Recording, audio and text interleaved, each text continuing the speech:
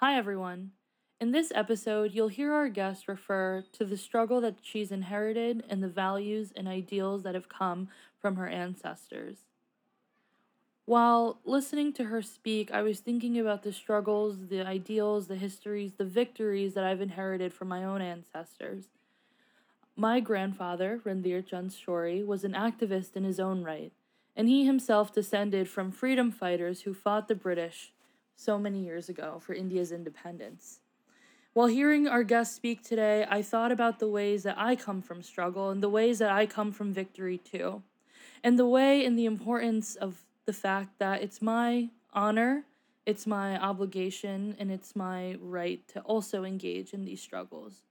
I'm grateful to the mentors that I have in struggle, namely Dr. Pranavjani at The Ohio State University, whose guidance and the ability to just observe the way he holds the ideals, the values, the faith, and the practices that I wish to implement in my own life.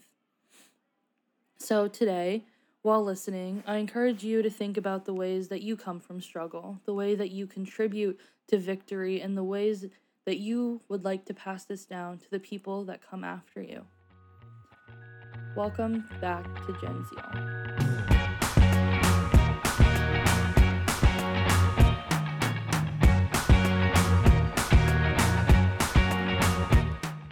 Hey everyone, and welcome back for another episode of Gen Zeal. We're so happy to have you joining us, and we're just gonna kick right into it. I'll turn it over to Vahini. Hello everyone! Today we are joined by someone that is a legendary human being, Michelle Phan. Michelle is an alumnus of Rutgers University and is currently a fellow at the Robert F. Kennedy Foundation. More importantly, Michelle is a Pisces Sun, Aries Moon, Virgo Rising, and is a passionate and ardent supporter of the K-pop group BTS. Michelle is also an advocate for cheese foam on bubble tea. Welcome, Michelle. Hey, Bora. Hey, everybody.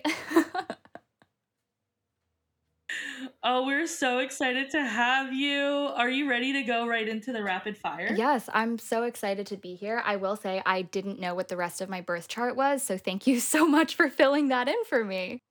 Of course, we have our resident witch on deck at all times. Hey, that's me. But our first question is, if you could collaborate with BTS on any project, what would you want it to be?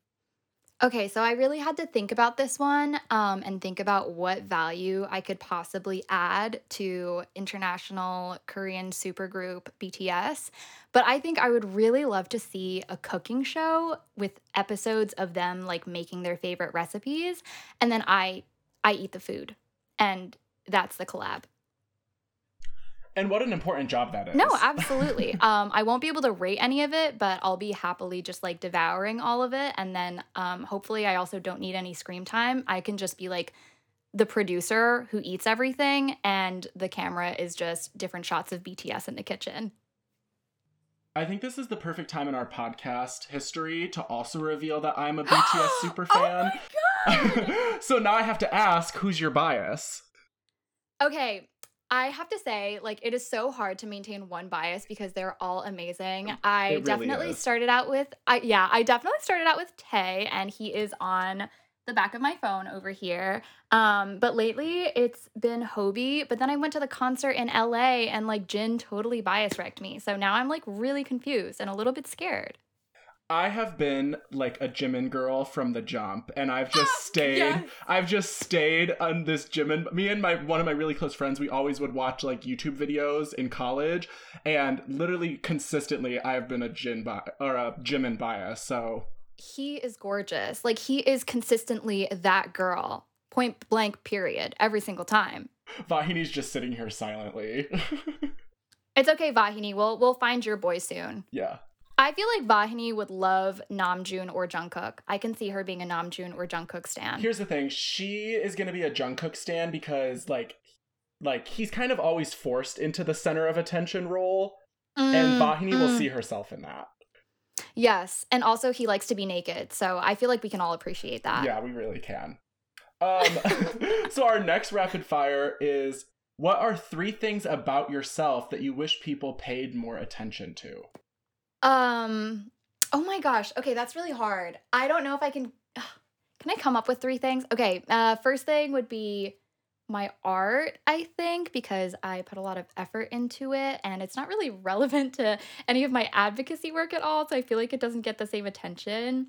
Except now that I really think about it, it's all like embarrassing fan art. So I don't know that I actually want people to pay attention to that.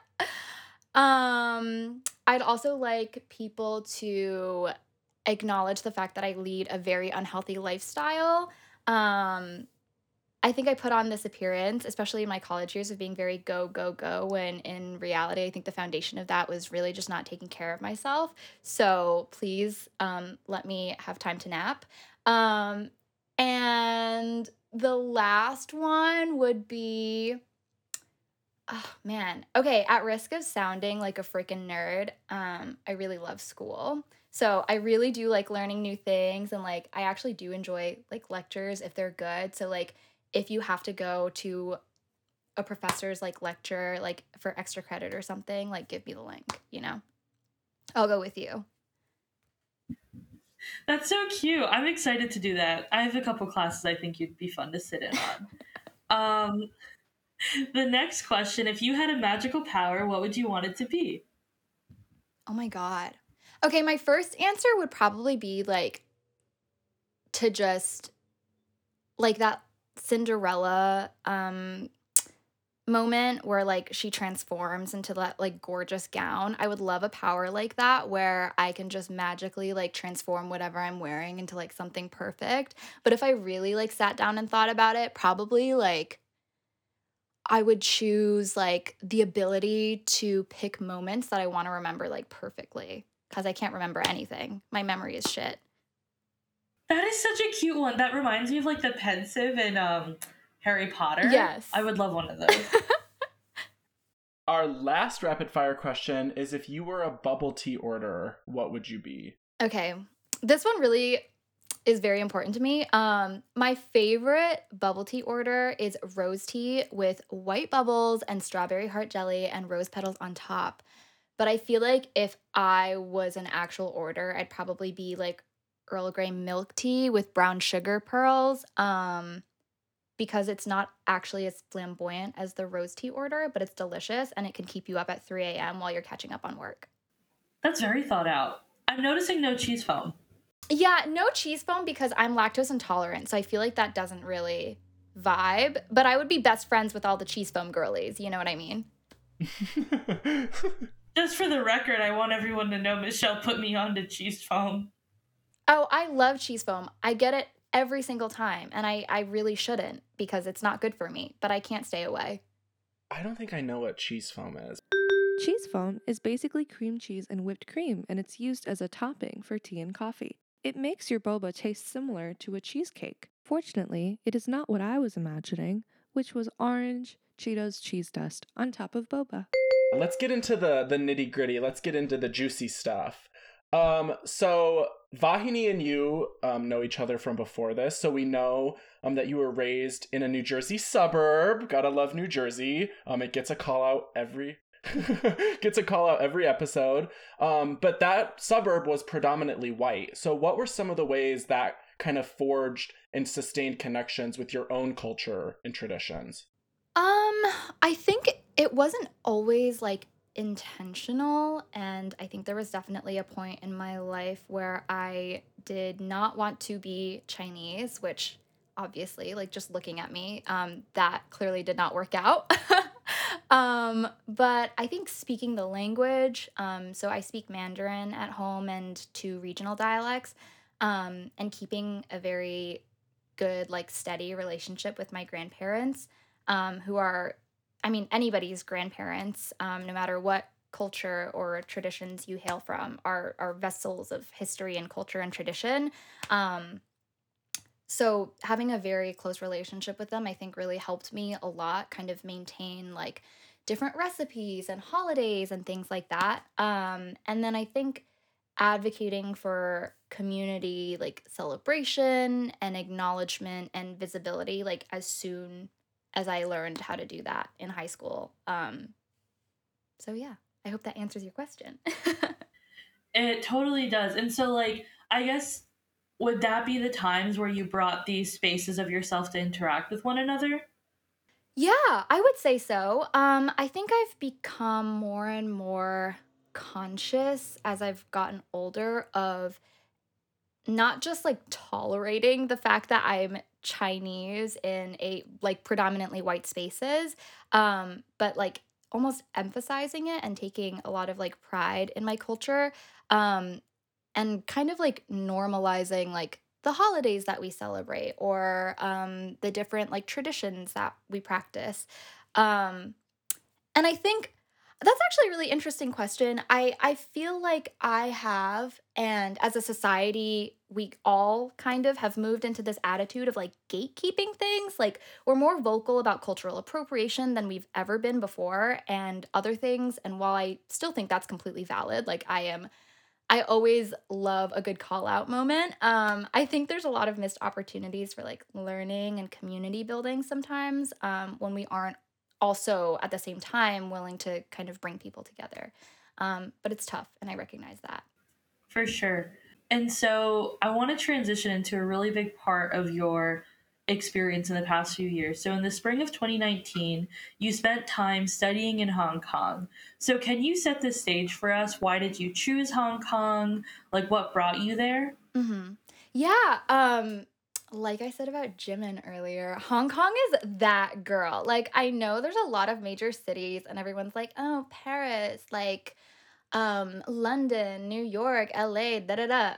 I'm sorry. The city of cities is Hong Kong. But besides that, I've always wanted to reconnect with my Chinese heritage, and in some ways, Hong Kong is an even better place to do that than mainland China because it's managed to hold on to a lot of historical sites that would have otherwise been destroyed in the Cultural Revolution had they been located on the mainland.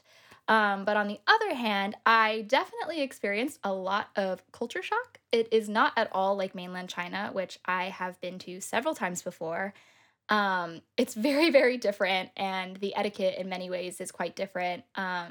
But at the end of the day, I think I just really wanted a big city where I could fall back on um, some more like familiar lifestyle habits, like English and some other like Western culture and customs if I had to, which in retrospect really did not serve the purpose I wanted in Hong Kong either, because you kind of get ostracized for speaking English, rightfully so, by a lot of local students who kind of just see you as like another grifter or like exchange student.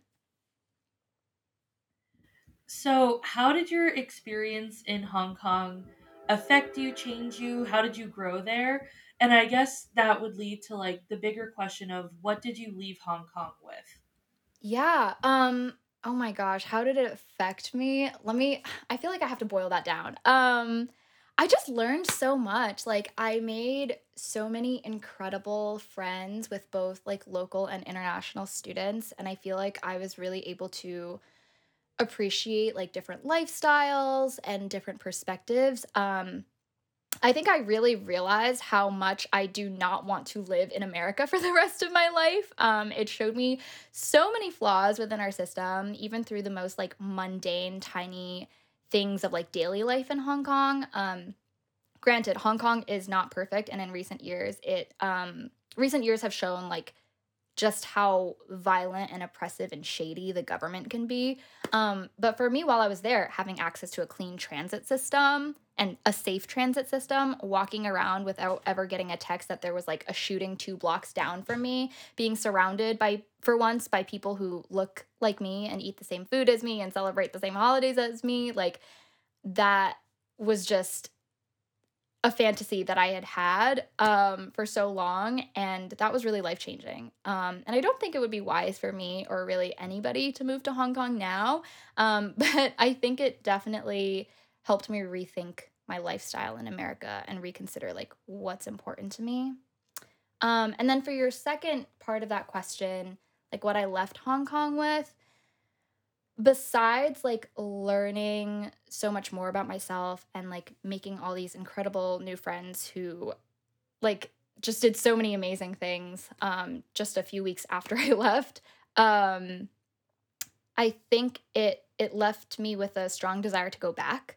Like after living there during study abroad, I was kind of convinced that I was going to figure out how to move there after college, and then everything kind of went to shit. And not just for me, I mean, like, the entire region just, like, was launched into chaos, and seeing my friends at risk, I think really reemphasized for me how dangerous politics, specifically politics in China, can be, and how much work needs to be done to even start moving in the direction of something better. So if I wasn't sure about human rights work before that, it 1000% solidified that for me. Yeah, and so you were kind of saying how, like, nearly a year later, in the spring of 2020, your relationship with Hong Kong had looked very different from then when you spent your time there. So can you share with the listeners, like, what sort of brought about that change, for people who didn't know, about what was going on in Hong Kong at that time?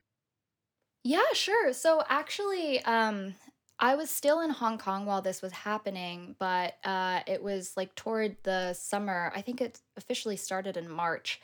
But it things kind of blew up more during the summer of 2019. There were a lot of protests, essentially for democracy in Hong Kong, but it all kind of came from this really contentious law and like legal changes that were happening, that a lot of people were afraid of putting Hong Kongers at the mercy of the Chinese judicial system, the mainland judicial system, which more often than not just like finds people guilty. So it was seen as a very like imminent threat to democracy in Hong Kong. Um, so that's kind of like where I became involved in this, because even after I had left Hong Kong, I was still in all of these group chats. I still, was in, like, for example, like the dorm group chats, and like study group chats and all of these other things where all of a sudden my phone was blowing up with like, this person got arrested, or we're hosting a meeting tonight at this location to talk about like what happens when you are in police custody, and all of this stuff was happening, and I was like, oh my god, like, these people that I know, who I really care about, who I got bubble tea with, who I got dinner with, who I worked on projects with, like, they're who are my age, are being thrown into jail for attending a march or a protest, which is like, the same thing that I probably would be doing, or that I could be doing back at home without having to worry about those same kinds of things. Um, so yeah, I was very invested very early on. Yeah, and so you kind of talked about, like, what was the spark to start organizing. So how did you kind of bring that into fruition? Like, what were some of the things that you did to support both your friends and the community in Hong Kong while you were back here in the States? Yeah, so for a little while, I was single-handedly like running this social media campaign to get like college students to care. But I think both of you, having done probably very similar things, can agree that social media at the end of the day only goes so far. And sometimes when you feel like you've just been yelling into the void for a while, and you're not really seeing anything good come back at you, it can be especially frustrating. So then I was like, I don't know how much people actually know about this. Like, I don't know how much engagement, viewing my Instagram story or like this Twitter account's like live tweets like really counts. Um, so I wanted to host an event on campus and kind of drive donations toward free press institutes and independent journalism in Hong Kong.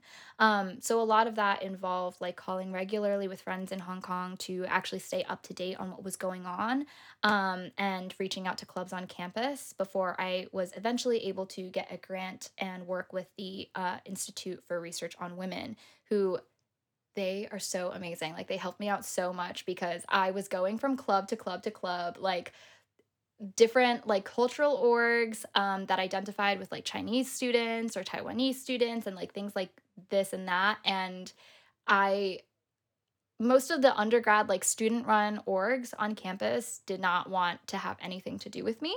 And looking back on it, I completely understand why, because it was huge and I got so much heat for doing what I did. Um, But at the time I was like so frustrated. Because I was like, oh my God, you guys are like the Chinese student organization. Like, shouldn't you care about what's happening to Chinese freaking students? But yeah. Yeah, so you kind of started to go into like what the route we're taking. So, what were some of the challenges that you faced while trying to do this advocacy? Both one being again in the States, but then also kind of some of that pushback from the community around you. Yeah, my goodness, there were there were a lot of challenges, besides, like, finding a circle to actually support, like, what I wanted to do. I mean, there were, like, safety issues. We ended up having to get the police involved because there were threats of, like, violence going around on WeChat, which is a popular Chinese, messaging app. Um and yeah, there were a lot of I made a lot of people really angry. And yeah, it was a lot of people who were also very vocal about how angry they were. I remember like printing out all of these different like flyers and things like that with this grant money that I had gotten, and like, taking time to go to every single campus with a friend of mine, a co organizer, and we both were like sticking up all of these posters. We got some of our friends involved. And then the next day on WeChat, I was getting sent videos of like different students ripping them off and like ripping them up, tossing them into the trash, putting stickers of like, those like little animated, like cute, like Instagram stickers. Well, WeChat also has those, except they would be putting stickers of like Chinese police on them. And then like so many like other, being called cockroaches, being called garbage, being called like being accused of spreading hate speech with my flyers, which were just promoting the event. Those were a lot of challenges. But I mean, in the end, we were safe. And I'm very grateful that we still got the platform that we did. Yeah, and I mean, I think I speak for both Vahini and I when I said we're really happy that you were able to be safe during all of this.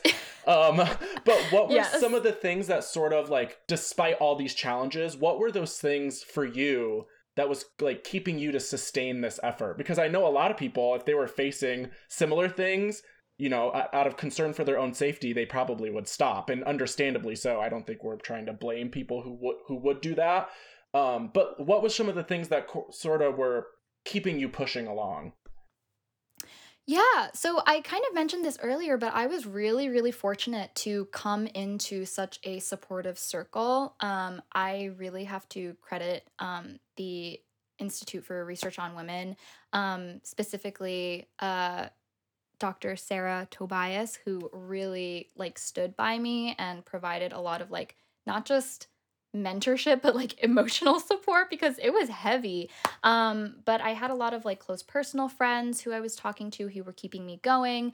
And my co-organizer and other panelists, like I also felt like I couldn't let them down. And it didn't feel like I would ever be letting them down if something were to happen and we were like, we kind of have to call this off, because even people in Hong Kong were reaching out to me being like, hey, like, it's really not worth it if this is going to like put you at risk. But I think feeling like we were all in this together, like kind of gave me the strength to like keep pushing. Um, and in the end, it was really successful. I mean, it was a huge event. We had hundreds of people participating, both like in person, because you could still do that at that point, and online. But I think most of all, it was just the biggest success was that it was like a breath of relief for my contacts in Hong Kong who participated in the panel to be able to kind of see and hear that there were so many people who still cared. Because it felt like, and continues to feel like, maybe even more now, just such an extremely hopeless situation in Hong Kong. Mhm. And do you feel like there was certain parts of this experience through organizing and communicating that were different for you because of your identity as a Chinese American or a student, like specifically here in the US? Yeah, I feel like on top of all of that, also like being a woman, I feel like you just get hit with such intense imposter syndrome. And I'm like kind of tired of hearing that term because I feel like it's so like 2018. But just like not knowing when you're supposed to take the lead, not knowing who to ask for resources, because you don't have those institutional connections that benefit more middle class American families here who have had the time to kind of like set their roots in. I mean, it took years for my family to even get behind the idea that we're not just supposed to like put our heads down and work our lives away for financial stability and like maybe like a teensy little side of respect. So to go from that to being the loudmouth on campus who's like telling everybody that they have to care about like X, Y, and Z and to show up for it by doing A, B, and C, like that is something that you definitely have to train yourself to do. And I'm lucky. I went to a great school district with great mentors, and I got that training when I was young, but it's definitely still a lifelong lesson that I have to keep teaching myself. Yeah, and I think that kind of takes us into like our next question and something that, thank you for providing all of that context around what was going on. And I think we're like thinking mainly now for the conversation, we're going to be talking about what impact it had on you. But so what was kind of that moment in life that brought you to the conclusion? I know you were talking a little bit just a minute ago about imposter syndrome, but what was kind of that moment that brought you to the conclusion like, wow, I hold enough power to be an organizer in this way?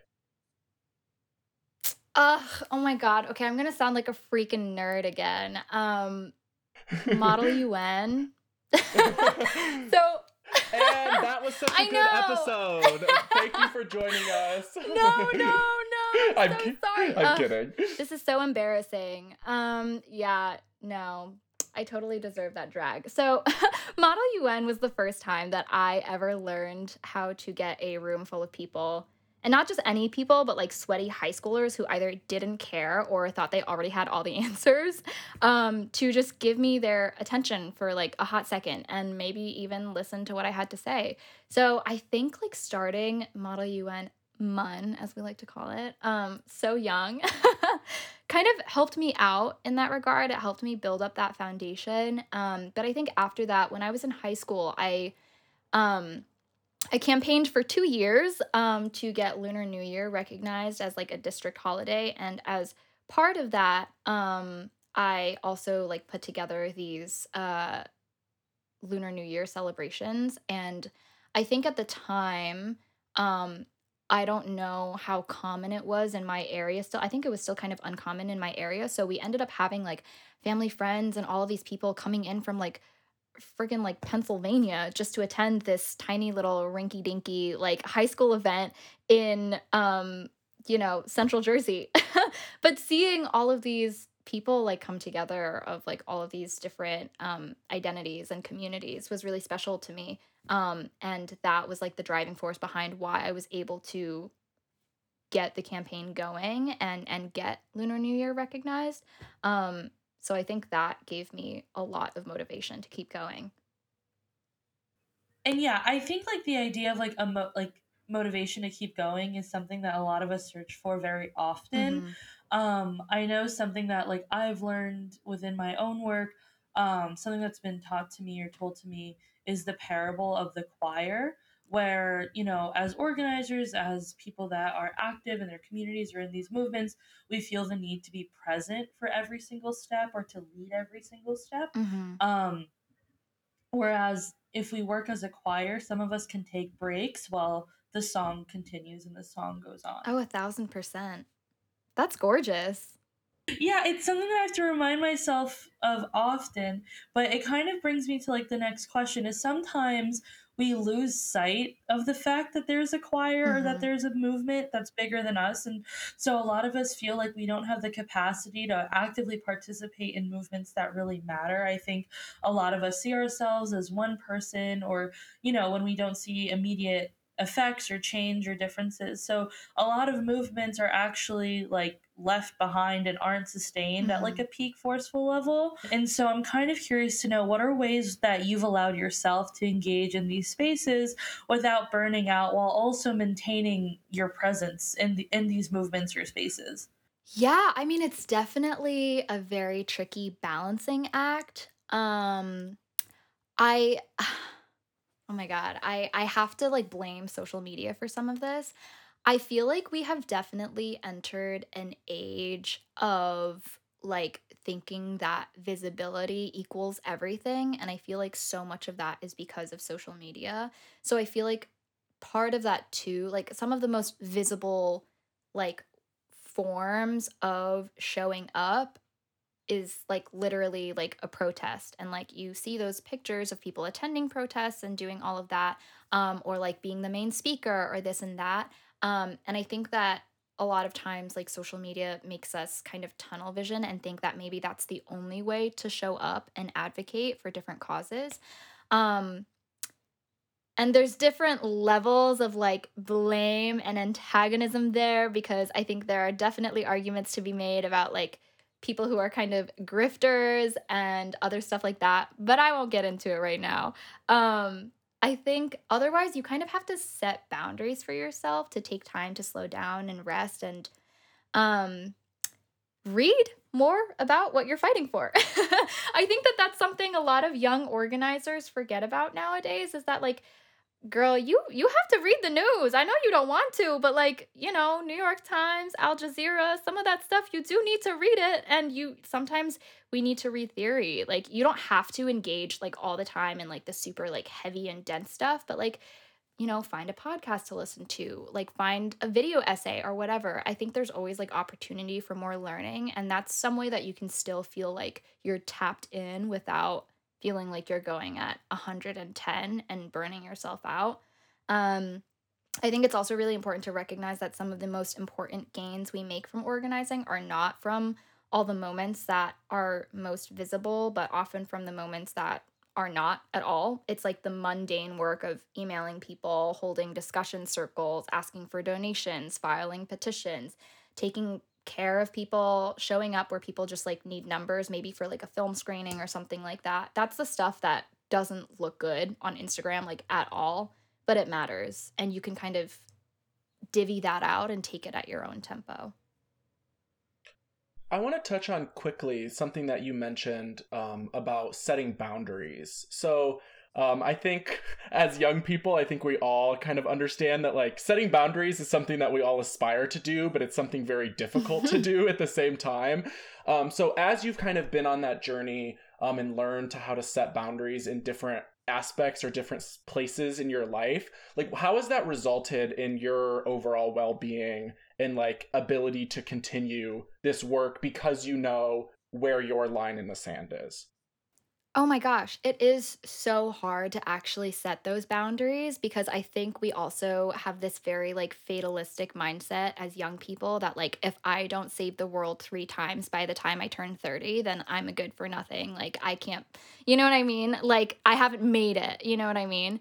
So I hate those like Forbes like top 30 under 30 lists or whatever. I mean, like kudos to the people who make it on there. I think they're all amazing, but like I just hate us like pushing ourselves into this very weird like hustle culture mindset. Um so I think like learning how to say no to different opportunities is really important. I think you kind of have to you have to like sit yourself down and like think about what your goals actually are and like align yourself in that way. I know that that sounds horrible and nobody actually wants to spend like a Sunday afternoon doing that and like thinking about their life like it's the scariest thing in the world. But like you do have to kind of think like, well, what matters to me? Because if something doesn't matter to you that way and you're not going to be able to actually like invest yourself in it, I don't think it's worth it to always say yes. And I've gotten a lot of opportunities from people who are like, "Hey, can you like help moderate this panel, and can you participate in this event, and can you write this piece for me?" and like all of that stuff. And at a certain point, like sometimes you have to be like, "I'm really sorry. I can't take this on right now." And then what's always amazing is if you know someone who can, and you can kind of not push that onto them, but give them an opportunity to like show their light and talent and everything like that. But yeah, it's not easy. It does require a lot of practice and it's not fun, but you will be better off for doing it. Um, yes. I like everything you said is like a big yes. And another place that I want to go, we talked a little bit about identity, but I think something that we should talk about, Asian women, Asian communities have often, not even often, just overwhelmingly have been painted as submissive, docile, obedient, overwhelmingly unproblematic. The Asian community as a whole, but Asian women really, really, really, it's really hard to break out of this mold. But you and I know that breaking this mold is what's necessary in organizing work and stuff. And so I'm kind of curious to know how your relationship with this model minority trope and narrative um, and these expectations have changed and adapted with time. Like, how do you balance being, your good eldest Chinese daughter self, right, with Yes, the organizer, activist, human rights, badass self? Where do absolutely. those connect? I think a lot of the responsibilities that I grew up with have informed like the way I go about taking on work and giving work to other people. Um and I think that in many ways there are things that I have to unlearn to take better care of myself, but I also think that it's made me a more considerate like person to work with, because I know what it's like to feel like you have the world on your shoulders, and I wouldn't want to put that on anybody. And I think there are a lot of things that I don't love about all the stereotypes that we deal with, but I think one thing that I so appreciate about growing up with this background, is that it really teaches you to like value the power of community because you are watching your mothers and sisters and grandmothers like protect that with their life. Um that said, in terms of challenging these stereotypes, I think it's definitely been I think it's something that I'm still learning to do. I definitely came out the gate in like high school being like, well, the way that I'm going to disrupt the stereotype of being submissive, docile, and obedient is by being like the complete opposite of that. So I was such an obnoxious person in high school. Like, so sorry to anybody who knew me, but also like you don't. So like please like don't talk to me if you knew me in high school.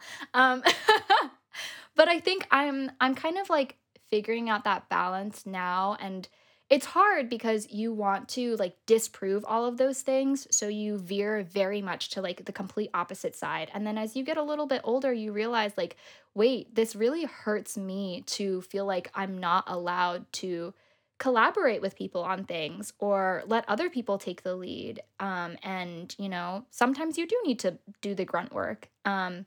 And sometimes it's because people are looking down on you. And like sometimes people are making you do that because they're like, oh, that's an Asian girl. Like we can get her to do it and she's not going to complain to anybody and she's good at math.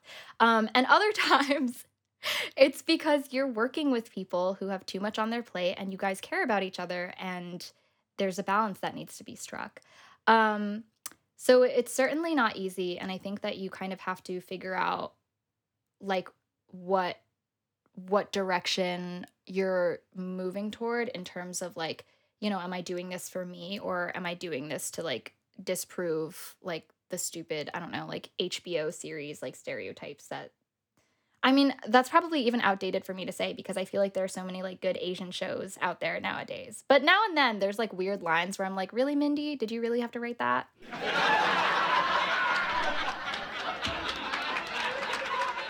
We're both just like laughing right now to the Mindy Kaling comment right there at the end. I'm sorry. Like I just had to say it because I love her, but like sometimes she really just does too much. Like you girl bossed a little too hard there. Let's relax. I'll go on the record and say that Mindy Kaling really ruffles my feathers, really, really grinds She's my a gears feather sometimes. ruffler, a gear grinder. That's her. So we're nearing the end of this. We're nearing the end of our very beautiful discussion. So we were able to hit on kind of a lot of points. We talked about Hong Kong. We talked about identity. We talked about how those things kind of like intersected for you. But how would you say all of this has coalesced into your strongest conviction? Oh man, my strongest conviction. Firstly, that BTS is better than the Grammys. and se- They don't get snubbed by the Grammys. They snub the Grammys. exactly. Anyways, my actual strongest conviction, sorry. I think that as many shitty things are happening in the world, there are just too many good people fighting back against them for me to just give it all up, you know? I think a lot of times people have this mentality of like, fuck it, the world is burning, everything sucks. And while I'm absolutely not discounting that because it's true, everything does suck. And I know we're all tired and we're burnt out, and not everyone wants to be screaming like about justice and blah, blah, blah from their ivory tower. I still have hope because I just see so many amazing, ordinary people still holding on. So I'll hold on with them. And that's my strongest conviction. Everyone, just sit in that because that is where we are going to end. Thank you so much for joining us, Michelle, for this episode of Gen Zeal. I think we have all gained so much from your insight, and we wish you all the best. Thank you.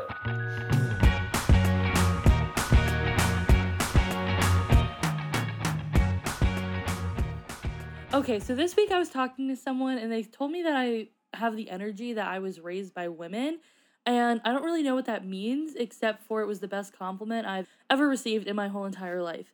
And it made me reflect and think about the ways that women have shaped me, have molded me, have guided me, have raised me, and have made me who I am today, and how I wouldn't trade that for the world. And so at this point, I will now list all of the women that I love so much.